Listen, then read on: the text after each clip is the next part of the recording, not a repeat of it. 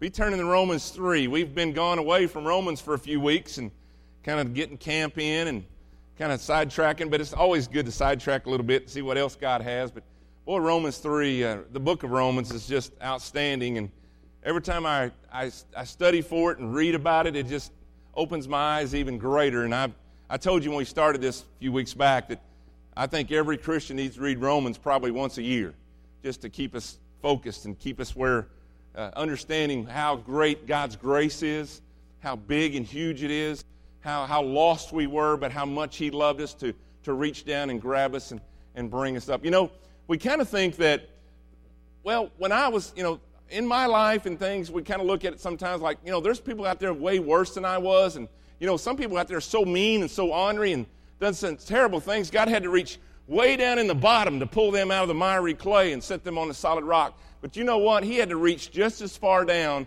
to get me and you as He did any other person, because we were all totally lost. We were totally lost without Christ. And there wasn't anybody that was halfway lost, or because you're either totally saved, you're either totally lost.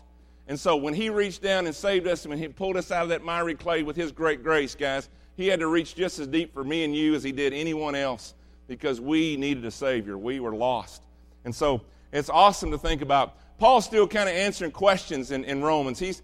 Paul he knows his audience.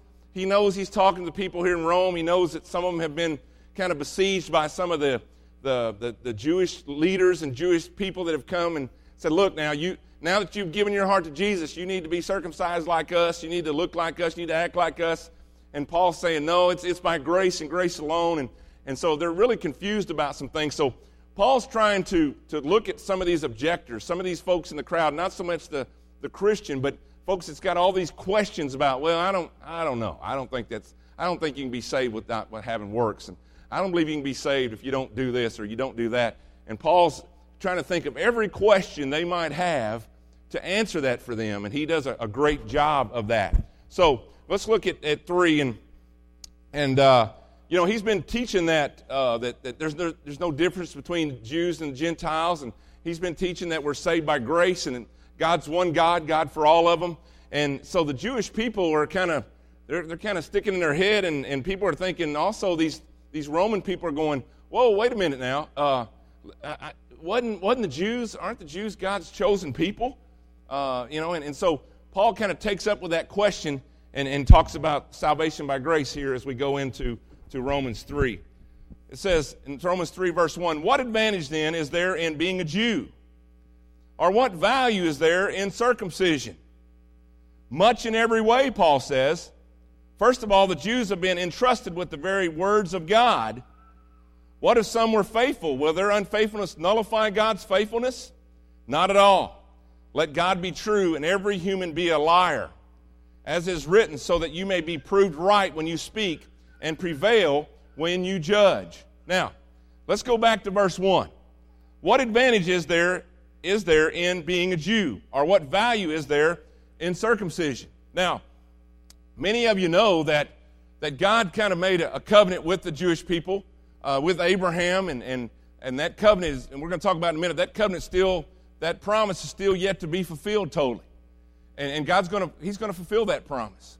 But one of the things they did by faith, okay, they didn't have Jesus on the cross yet, all right? They were looking forward to that, and God gave them a multitude of things in the Old Testament. The Old Testament is pointing everybody toward the cross. And God gave His chosen people multitude of things to point them to Christ, the sacrificing of the lamb, and all those things that they would do. They were behaving, they were acting, they were doing what God asked them to do. We trust by faith. They trusted by faith. They trusted by faith in what God told them to do. We trust in faith that Jesus died on the cross. But when Jesus died on the cross, He also died for those people in the Old Testament and the New Testament and everybody that would come, all right, after. And so here they are, and they've been asked to take this mark on their body. When you are a Jewish person, you are circumcised. You have this mark. And so it began to be, like, well, you're not one of us because you don't have this mark. And they began to put more faith in that mark than who the mark was about. It was because they were separated, they were sanctified, they were set apart as God's people. We have some of those marks today. We have baptism. When we give our heart to Jesus, we mark ourselves. We stand up and say, I'm going to follow the Lord in believer's baptism. I've given my heart to Jesus. Salvation is in God and through Jesus and Jesus alone. And I'm going to be baptized. And so we die to our old way, we rise again to our new way, and we walk into a new life, and that's our mark. We take that mark. Another one of the marks we have today is church membership. When we come to know Christ as our Savior, when we're baptized in the believer's water there, then when we come out, we are a member of the local body. We're a member of the church. Not only this local body, but we're a member of the church of God, the big church of God that we'll all be a part of someday when we get to heaven. And so we have those marks. But what we have to be careful about is that we don't put so much faith and trust in the marks rather than the one whose our faith and trust is in, is Jesus Christ. Because sometimes, just because we have the marks, it can lead us to believe that we have something we don't have. And the Jews were like that. It started them believing they had something they didn't have. They thought, as long as I have the mark of circumcision, I'm good to go. As long as I'm God's chosen people, I'm good to go. But he still required faith in Jesus. He still required faith in God so that they could come to know him as Savior. And so, listen to me this morning. Make sure that your faith is in Christ. Because we're not saved by our faith. We're saved by our faith in Christ. It's not the object. It's not our faith. It's the object of our faith. Listen to me. I try not to confuse, because that's something we don't think about a lot. But why we're saved is because we put our trust and faith in a person. That person is Jesus Christ. And his blood was shed to forgive of our sins. And so it's very important that we understand that must be first. That must be first. Don't look to your baptism as why I'm going to heaven. Don't look at your church membership as why I'm going to heaven. You're going to heaven if your faith and trust is in the blood of Jesus Christ. That's why you're going to heaven. Now, these other things are great. Baptism, church membership, it's kind of like a badge. You know, a policeman wears a badge. It lets you know he's a policeman. We have these badges. We are being baptized. We're church members. But you know what? Listen to me, guys, real carefully. If we have those badges and we're out here dishonoring God, if we're not faithful to God, if we're not doing the things we should for God, we dishonor those badges. They go from sacred to something that's not very pleasant. And so, guys, listen to me. When we put on our badge through baptism, through church membership, we should wear that badge with pride, not in ourselves, but in Jesus Christ. And we should also realize that my purpose is to live for the Lord no matter what. And it's very important that I do that.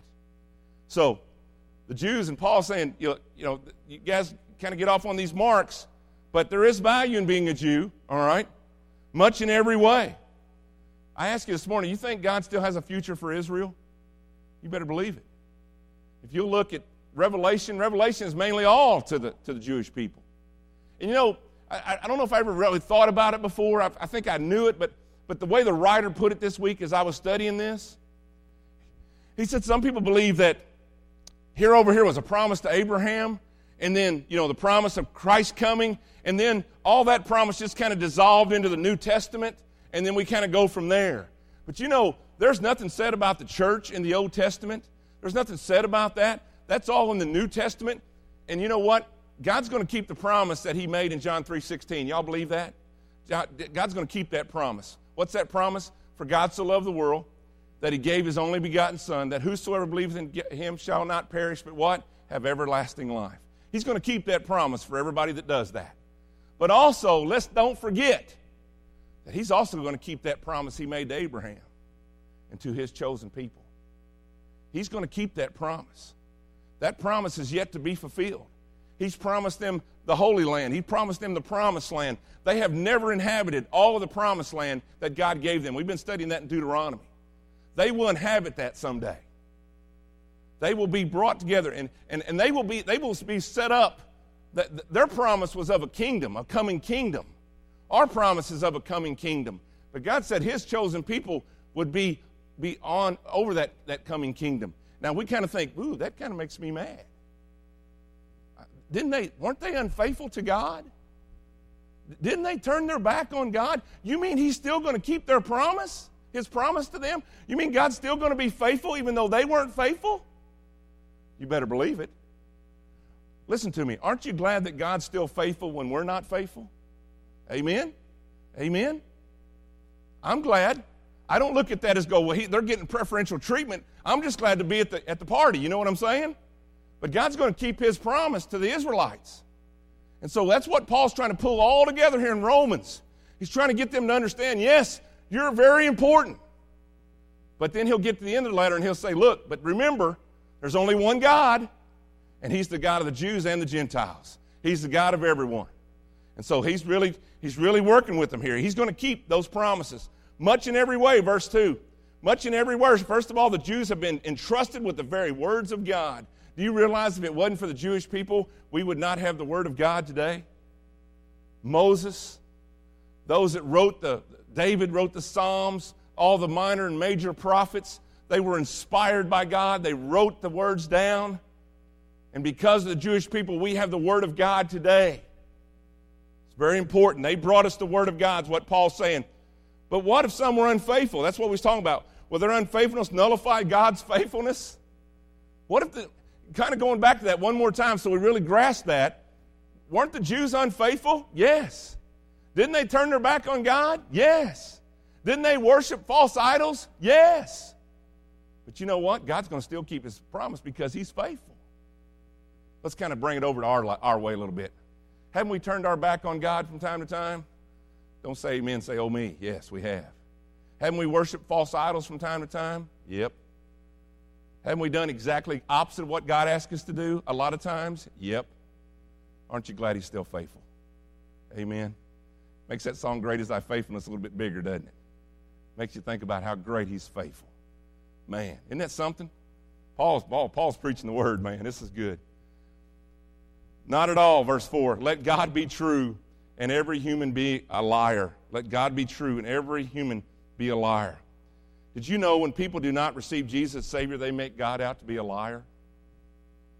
What they're saying is this: God's plan of salvation is flawed, it's wrong, and it's not for me, even though God says it's for everyone. You know, God says that he's not willing that any should perish, but that all should come to eternal life. We learned this morning in our class that God sent his only Son. He sent his only Son to die for all mankind. And when you say, that's not for me, when you say, I don't want Christ, and that's what you're saying when you don't want to be saved. You're saying, I don't want Christ. I believe this is a lie. I believe this is wrong. I believe this is not for me. And that's what you say when you say, I don't want to receive Christ as my Savior. And you're saying God's plan it's just messed up. It's a wrong plan. And what did Gary say earlier? God knows everything. He knows everything. How could God be wrong? He's not. But that's what we say when we reject his word. When we reject his plan of salvation. When we say the way he did it through Jesus Christ and the shedding of blood and all that, it's not. We make God out to be a liar. Let God be true and every human being a liar. That's what it's talking. And is it written so that you may be proved right when you speak and prevail when you judge. Prevail when you judge. Let's move on to 5 through 8. But if our unrighteousness brings out God's righteousness more clearly, listen to this thought. Here's the next question. This is something that we would ask. This is just what human beings would ask. Listen to this question. What if some were, 5. But if our unrighteousness brings out God's righteousness more clearly, what shall we say? That God is unjust in bringing his wrath on us? Paul says in quotations, I'm using a human argument. He wants you to realize this. And listen, this is inspired by God to put this in here. This isn't just some random thought that Paul had. But here's a person sitting here, and they're listening to all this, and they're lost, okay? And Paul's trying to figure out what question they would ask. And here's what he asked. If God is righteous, if God is all-powerful and God is perfect, then doesn't me being unperfect make him that much greater? So wouldn't it be great if I just go out and sin, and that shows you how much more faithful God is? Now, isn't that a ridiculous argument? That's the argument that Paul's, and that's what people are arguing with. Well, you know, really, if you think about it, the worse we are, the greater God looks. And God never intended that. He intended us to find Christ, to come to him as Savior. to come to him and let him change our life so that he could bring us and set us on that solid rock, so he could give us a home in heaven, so he could make us redeemed and bought back and purchased back so we could have that close, intimate relationship with Jesus Christ all the rest of our days. What an argument. What an argument. That God is unjust in bringing his wrath on us. Here's the next part of that crazy question. So here's the thing. I'm a sinner. And God's holy, and I'm not. So isn't God unjust by just judging me? No, he's not unjust. Now, I believe this. I believe he would be unjust if he never sent Jesus Christ. And really, well, let me stop. I'm stopping right in the middle of my thing here, my thinking. Y'all ever think on the go? That's kind of dangerous. But you know what? We were right with Christ in the garden, amen? We were perfect in every way. And we decided to sin. We decided to go 180 against God. And so really, God would be just if he just said, that's it. I give you your chance. And you give it up. He would be just in just saying, that's it, no more chances. He made us perfect. He gave us the Bible says they had everything they could possibly need in the garden. Everything. And they still turned their back and chased their own dreams, their own pride, their own selfishness. I want it to be about me. This is about me. That's what Eve was saying. This is about me. What's the world saying in 2015? It's about me. It's about me. But you know what? God is so just and such a perfect judge that he sent his only son to come and pay the price for our sins. And someday at the end of time, when all are judged, at the great white throne judgment, it'll be everybody that's never received Christ. Everyone that's never received Christ will stand before Christ, and they will be judged justly because they had every opportunity that every Christian had, because it's being proclaimed loud and clear. It's being proclaimed loud and clear. There's a verse in Acts 17:30. It's not on the board, guys. It says, in the past, God overlooked such ignorance, but now he commands all people everywhere to repent. Think about that. In the past, God overlooked such ignorance, but now he commands all people everywhere to repent. Preachers across the country today, across the world, are standing in pulpits and proclaiming that Jesus saves. Sunday schools are telling us that Jesus saves. Missionaries are proclaiming Jesus saves. TV, satellites, radio, cell phones, Facebook are proclaiming that Jesus saves. The word is going out in volume more than ever before that repent, Jesus saves. And still people reject the word of God. And the Bible says at one time he overlooked such ignorance, but he doesn't anymore. And he's given everyone the command. This isn't salvation is an all or nothing thing. If you'll just be totally honest, salvation is you're either all in or you're not in at all.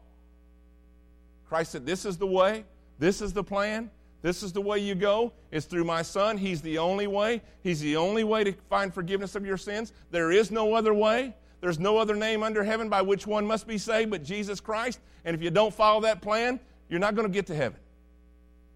You say, well, that's kind of narrow-minded. Nope, I don't think so at all.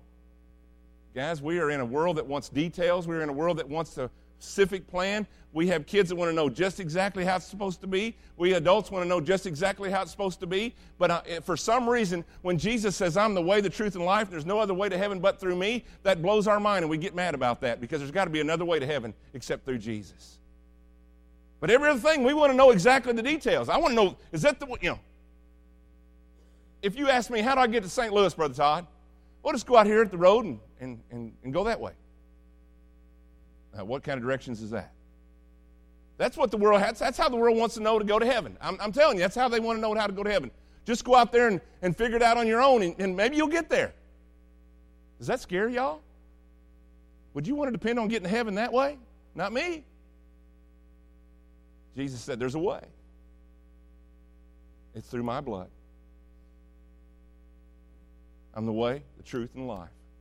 and no man comes to the Father except through me. Can't get there any other way. You can't get there any other way. Now, there's some different ways to go to St. Louis, by the way. There's only one way to go to heaven, and it's through Jesus. And that's what Paul's talking about here, guys. Verse 7, someone might argue, if my falsehood enhances God's faithfulness and so increases his glory, why am I still condemned as a sinner? Does that not sound like our world today?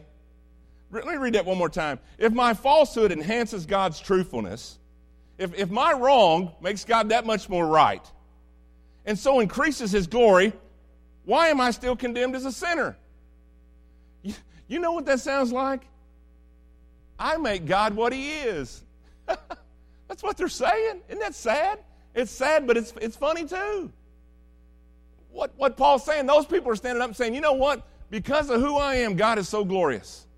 Because of my rotten, sinful nature, God is so glorious. Guys, let me tell you something. God was glorious before we even entered the picture. God has been high and lifted up, and he is gloriful and wonderful and Savior and Lord and God and holy and all those things that I can't even get enough words out to explain the greatness of God. And it is none of us because of us. But I will say this, that we have something to count on because of God living in us.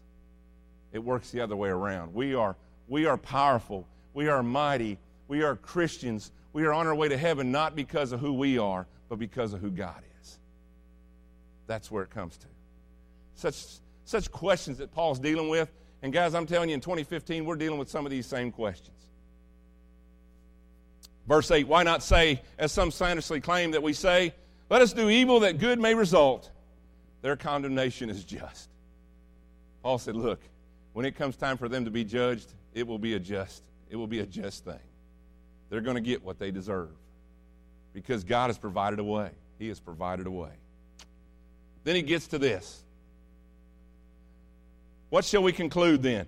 Verse 9. Do we have any advantage? Not at all. See, these guys in these last 6, 7, 8 verses here, they want to think, oh, well, maybe there's an advantage for the human. We have no advantage. We have no hope except for Jesus. For we have already made the charge that Jews and Gentiles alike are all under the power of sin. Isn't that something? That we are under the power of sin. Everyone that sits here and hears my voice this morning, everyone around this world, even that little bitty boy I held this week at 7 pounds, I thought about as I held him, he was about a day and a half old. I said, man, what will this little guy see? But you know, even that little boy, as pretty as he was, is still under the power of sin. Now, I believe God will take care of him to a certain age, but he is under the power of sin. There's 4 ways that man's under the power of sin. First of all, man is a sinner by act. We've committed sin. Man is a sinner by nature. You know, we don't slowly build up and one day we're a sinner, all right? If you commit 10 sins, then you become a sinner. We are a sinner and have sin in us from the very beginning. Number 3, man is a sinner by imputation, which means we are a sinner because of Adam. Remember, the Bible says because of one man, sin entered into the world, Adam. And also the estate of man is under sin. We live in a world that is full of sin. It's under the prince of darkness. It's under sin. The entire human family is under the power of sin. Does that not make you stop just a minute and say, it's hopeless then? You know, take away for just a minute that you know there's a Savior. But if we just stopped right here, if the Bible stopped right here, it'd be miserable, wouldn't it? There would be no hope. Paul reads further. Verse 10, as it is written, there is no one righteous, not even one. No one righteous, not even one. Paul's kind of took us into the courtroom right now. He's going to show us some things that what the judge says. When God looked down before he sent his son, and really before time even began. You know, I heard a great quote this morning It said before God said, let there be light, he said, let there be the cross. Think about that. Before he even switched on the light, he already planned a way of salvation for me and you. Isn't that something? God looked down, he said, there's not going to be anyone righteous. No, not one. Something's got to be done. Verse 11, another charge. There is no one who understands. And listen to this next word here, guys. There is no one that seeks God. I do, Brother Todd. No, you don't. Not without God in you. There is no one that seeks God. You know, if it would have been left up to us, we would have never went and found God. After Adam and Eve, I don't think we would have ever went back and tried to find God. Remember where they were after they sinned? They were hiding, weren't they? God come to the garden. Look who come looking for him. God. Did he know what had just went down? Yeah, he did. But he came looking for him. Aren't you glad this morning, if you know Christ as Savior, aren't you glad he come looking for you today? Aren't you glad he come looking for you? Because we weren't going to go look for him. Guys, and I know this all seems gloomy, but he's going to change gears here about verse 21. We probably won't get there today. He's going to change gears here. But guys, again, Romans is about knowing how lost we were and knowing our position now through Christ and realizing how great his grace is. This is a grace thing, guys. It's no other way. You can't live good enough. You can't go to enough Sunday school. You can't do enough good things. You can't give enough money. You can't do enough good things. You can't do anything to get yourself to heaven. It is solely by the grace of Jesus Christ. And anything that we think we add to that, we're fooling ourselves. We are fooling ourselves. We don't even seek after him.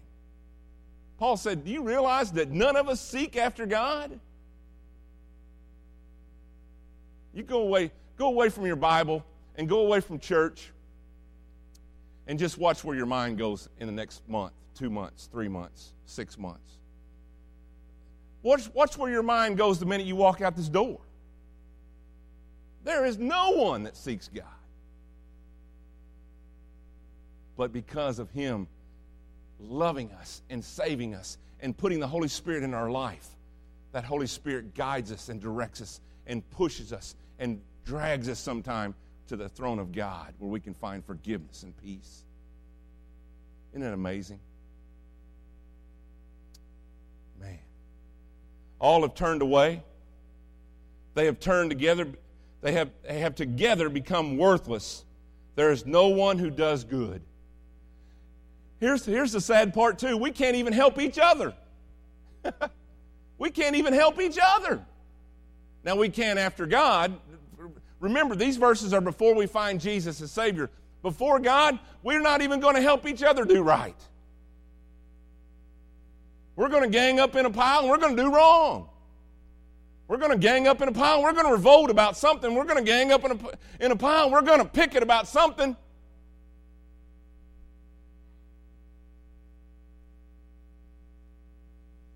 All have turned away. They've together become worthless.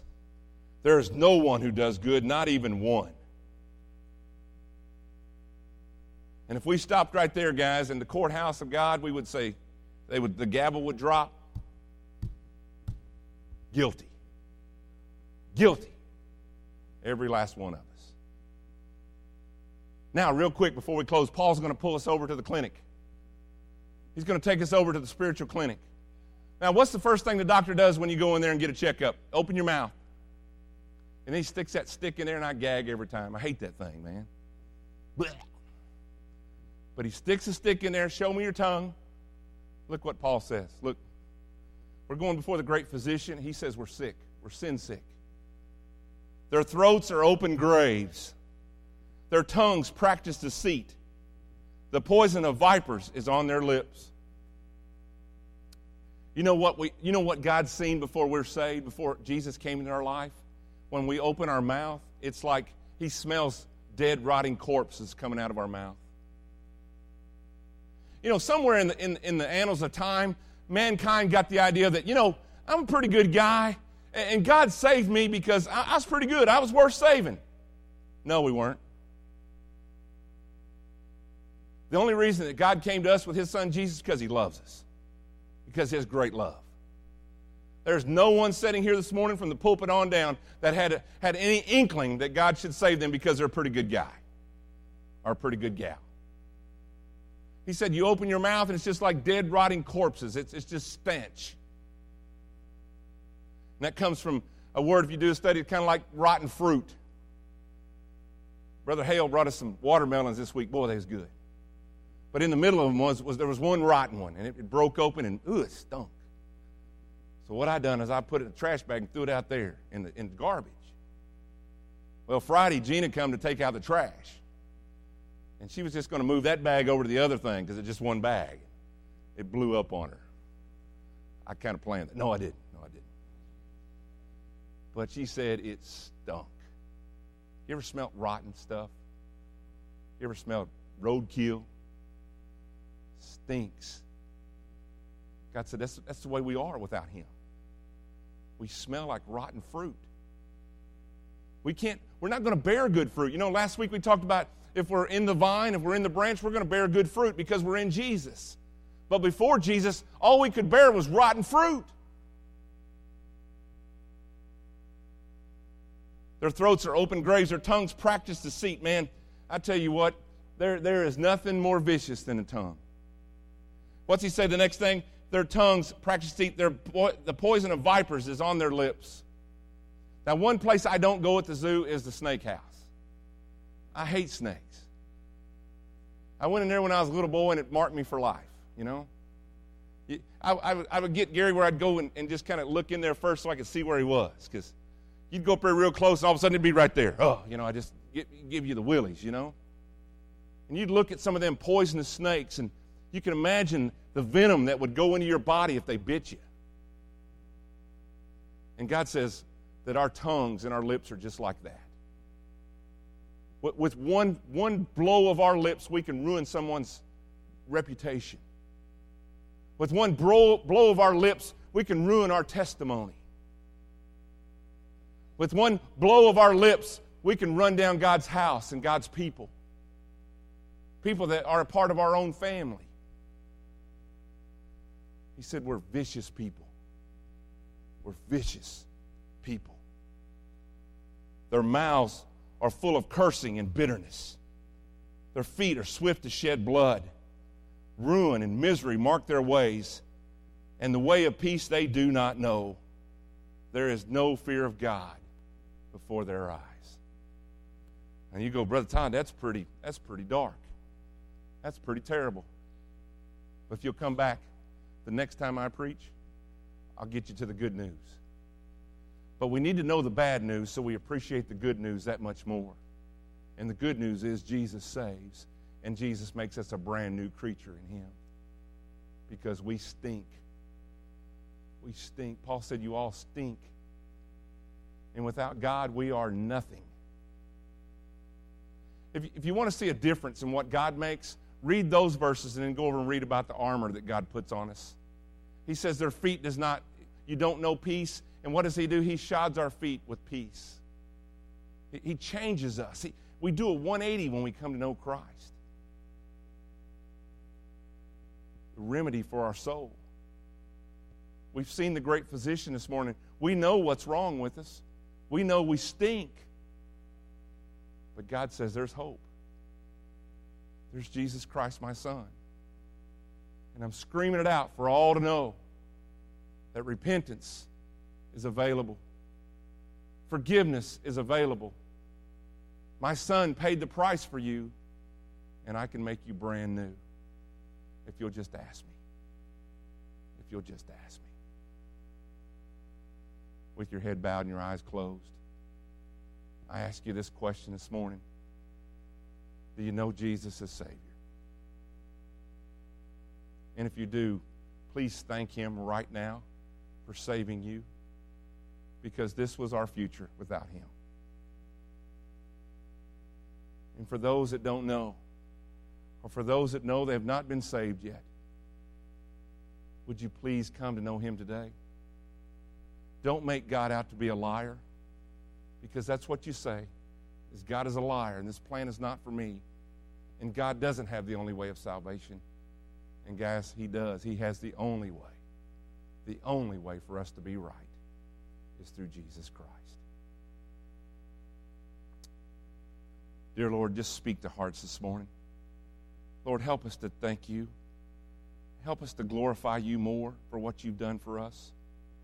Lord, we have such a tendency to put it on autopilot or cruise and just cruise through this life, and we never stop to just thank you for saving a wretched worm like I am. Thank you for saving me, God. Thank you for giving me eternal life. I so didn't deserve it. But God, you're so kind. And you love us so much. And Lord, my heart goes out to anyone here today that doesn't know you as Savior. That they would understand today their life can be changed forever and ever. Not for a week or a day, but forever. Lord, you deal in forevers. Not in a moment in time. You deal forever. Lord, speak to hearts this morning as our heads are bowed, our eyes are closed, and the music begins to play. If you've never accepted the invitation of Christ, would you do that this morning? Some prayer partners will be here with me.